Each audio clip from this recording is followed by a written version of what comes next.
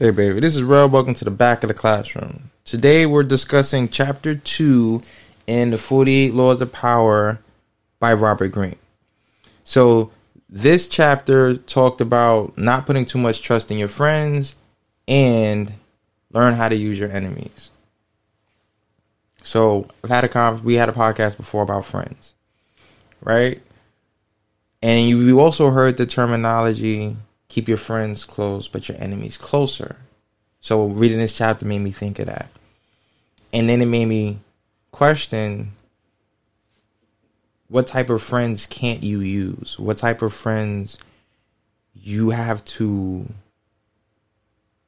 keep your enemies closer because your friends they're not secure enough, or they won't hold you down, or they won't be there for you the way you need them to. And in reading the chapter, it talked about how your friends can be envious. Your friends are susceptible to betraying you. And then you got to wonder, those characteristics, are they really your friends? And then we got to go into, you got to question, who are your friends, right? Do they have your best interest at heart? Do they want you to succeed regardless of the situation they're in, right? So what are your friends like? Are your friends yes men? Do your friends tell you the truth regardless if it's in your favor or not, right? If you mess up, do your friends call you out on it? If you make a mistake, do your friends call you out on it? Or they stand by your side whether you're right or wrong? Or let's just say wrong. Do your friends stand by your side even when you're wrong and don't correct you? Tell you, oh girl, don't do that. That's not cool. Or, yo homie, that wasn't a good idea. You should go apologize. Or, back in the day where, like, look, you got to go home. You got to do this. You got to do that. You got to take care of your kids. Like me personally, I can't. If I find out you don't take care of your kids, I can't be friends with you. I can't be close to you because I find that to be a very terrible quality in a person. Your family, your child's your flesh and blood. That child did not ask to be here. That child has no access, no means, no resources, no ability to take care of themselves because they're not in a, how would you say, they're not in the proper mindset. Not to mention, but based on where you live, you might not even have the opportunity. They're not going to let you get a job. And even though some things are simple, like working the fries at McDonald's, you hit a button, you put the fries in, you can follow that, right? You can teach your kids how to cook at home and they can work the fry machine, right? I've taught kids as young as 10 how to make eggs or flip burgers or make pancakes. So you can teach things. But yet in the working world, they're not allowed to work and earn a living, which means they do not have the means to take care of themselves. So that's your job to be there. You brought them into this world. Now, it's different when you sign your rights over, right? Listen, you wanted to have a kid. I didn't want to have a kid. You chose to do this. So let me sign my rights over and you go ahead and do what you're going to do. Or even if it was she wanted a kid and you didn't want one, but you just helped her out in the situation, cool. No problem. That's what she wanted. That's what she asked for. You gave her what she wanted, right? Who are you to argue? But when you know the type of people you're around and you're surrounding yourself with, I think those people would be better suited to be around you than enemies. Or the supposed friends that don't tell you the truth. Or how would you say, people who just give you the comfortable lie, people who won't call you out, people who won't correct you, people who are happy watching you go through what you go through, but not intervening because they'll go, it's none of my business. But yet, if something was to happen to you, then they're all in. They're ready to jump in and do everything it takes. But if one situation isn't your business, how did you deem the next one your business, right? If we're going to hold people accountable to the things that they say and do, then technically it's your business if you witness it, right? Most people who witness a crime, it don't have to be a crime against them. They'll call the police and say, oh my God, I witnessed this, and this. Because they are choosing to see something that's being done wrong and want to be a means of correcting it. They say bad things happen when good people do nothing.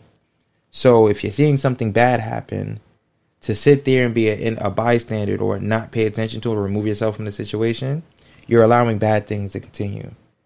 So do your friends allow you to do bad things and not call you on it? Do your friends benefit from you and they won't go against you because they feel they would fall out of favor and lose the benefits? You see that in, not to call any specific name, but you see that in the music industry. I listen to music, I'm like, how did this make the radio? What is this? And of course, somebody allowed their friend to get in the studio when they hyped them up. You get enough publicity or you get enough people behind you and people want to hear it just because they want to see what you're talking about, it'll get out there. I mean, it's not to necessarily say it's good quality music. There was this one dude sounded terrible, but it was funny and everybody was laughing at it. And I think it started on social media and then all of a sudden he's on Apple Music. People are buying it. And it might not be because he's making good music. People might just be buying it just to laugh at it, but you're still putting money in his pocket. So do people benefit from you and fear telling you the truth or just want to keep getting those favors, right? Do your friends find value in your friendship, regardless of whatever it is, over everything? Oh, nah, that's my people's, So we're just not going to call them out on what they do. They value y'all friendship so much that they'll never tell you what you're doing is wrong. Or you might want to change something because that's not how it should be. It's just, whatever. Like if you have those type of friends, then I totally get it. Yeah. Go ahead and keep your enemies even closer because at least you know who your enemies are. You know what they stand for. You know what they didn't like about you. And when we say enemies, we see people who are against you. They don't see or like what it is that you did. And they feel like a change needs to be made. If somebody knocked over an old lady and tried to take her purse and I went to stop it, I am that person's enemy. But that person knows what I stand for. That person will know, yeah, you called the cops when I knocked that old lady trying to take her purse. Yeah, because you weren't supposed to be doing that. All right. I respect that because, you. So he made an enemy a friend because when I called him out and it corrected something he was doing that wasn't right, I was an enemy. But because he knows the type of principles and what I stand on, he's willing to set that aside to befriend me in order to stand together and united. Because a lot of times an enemy is just somebody who don't see your way or they don't agree with it and they want something or an opportunity or something that you have that they want. But if you could step that, put that to the side and go, you know what, it really ain't that deep, right? You didn't take a life from me that was valuable or, you didn't do great harm to a loved one of mine. I might be able to let it go and go, you know what, we could work together and we could do something. But I don't hold too many things personal anyway, so people can do whatever they want to do. But just reading it and understand the concept that your friends is envious, your friends will betray you, then to me that says you have a poor quality of friends, right? Your friends are only around you, or the people you call friends are people who are around you when you're having good times and the best of times, and when things is rough, they disappear, they go elsewhere until you back on top again and they back partying with you in the club, right? So there was I listened to a lot of hip hop, and one artist was saying how he won't eat with anyone he didn't struggle with. Makes sense, right? Because obviously if I'm struggle with you, I can eat with you. So if I'm going through the worst of times with you, I can celebrate the best of times with you. Those people I could consider friends. Those are the people that I can go, okay, you're a stand-up guy, you have morals, principles. I know you're about your own thing and you're doing the things you got to do. I can respect that. Versus the people who are just around when I'm celebrating, right? I'm not going to ask anybody to throw a party for me. If you throw a party for me, yeah, I'm happily show up and have a good time because this is something you're doing for me. Now, if I tell you to throw a party and I start throwing out flyers and I'm saying open bar, then naturally everybody who comes around is coming for the festivities, not necessarily to celebrate me. Now, of course, the larger the function is, everyone's having a good time. It feels successful, but how many people in that crowd know your name? How many people are willing to toast to you and mean it and sincerely clap and applaud you and Be happy that you're moving on to better places. How often do you get that? So what are your friends? Who are your friends? What do they stand on? And if you gave them the opportunity, let's say you started a business. Again, you know what your enemies stand on, what they about, what they feel about you. What are your friends? Are they there just for the benefit? So you give them the position. Did they earn it? Do they qualify for it? Or did they just get it because they're friends? It's a handout.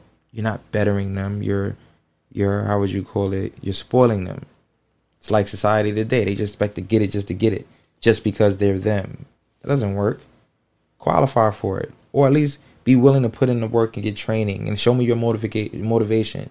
Show me your qualifications. Show me your work ethic. Show me you're willing to learn something and improve and be better at it. So you being in this position helps the both of us. And it's not just me putting you there because we're cool. Right? It can't be just that. Because then, yeah, at the end of the day, if the opportunity arises for them to do something different and take me out so they can have it, then I definitely can see that. Because at the end of the day, your loyalty wasn't based on who I am. It was based on what you was able to get from me. So be careful about the people you have around you. If it's only about the benefits they get from you, then yeah, most definitely they're going to take you out just to get what you have and then some. And then when it doesn't work out for them, you're more heartbroken and feeling way about it because somebody you considered a friend did what they did. But you chose bad, or you didn't look deep enough, or you gave the wrong people opportunities because you felt those attachments was more important than the qualifications, the morals, and the position itself and what it meant to hold that down and support you and help you get to where you're going. I understand you want to give people opportunities, but put them in a position to be better. Don't give people, I say you give a man a fish he eats for a day, teach a man a fish he eats for a lifetime. Give him knowledge, give him understanding, see where he's at with things, and allow him to choose his opportunities. He can be there for support and moral support, and he can see you and get motivated. But then I think there's a difference in people too. I've never looked at anybody and hated they had what they had. I've seen people who look stronger than me, and I commend them for what they did, and I can appreciate the time and energy it took for them to get to where they're at because they was willing to do that. And that's just motivation to me because in my mind, I look at it like that person can do it, I can do it. There's nothing I can't do. It's just about what I choose to focus on.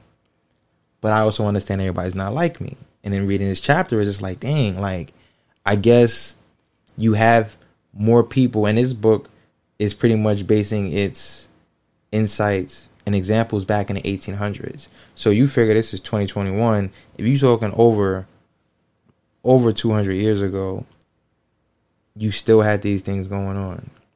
So if these things were happening, and then this is different land, they're talking about French, in the land of France, where French hierarchy was dominant, and these are the things that was going on. So naturally, my idea is, it don't matter where you're at on the planet, people are people. And if you understand people, you'll understand there are ways of getting around certain things, but it's based on the decisions you make. Right? So if you made it this far, please read the book, hit me up, social media. Let's have the conversation. Let's figure it out. And Rel's Locker is still up and running to support this platform. You can send donations if you like, but I would much rather you guys, go to the store, buy something.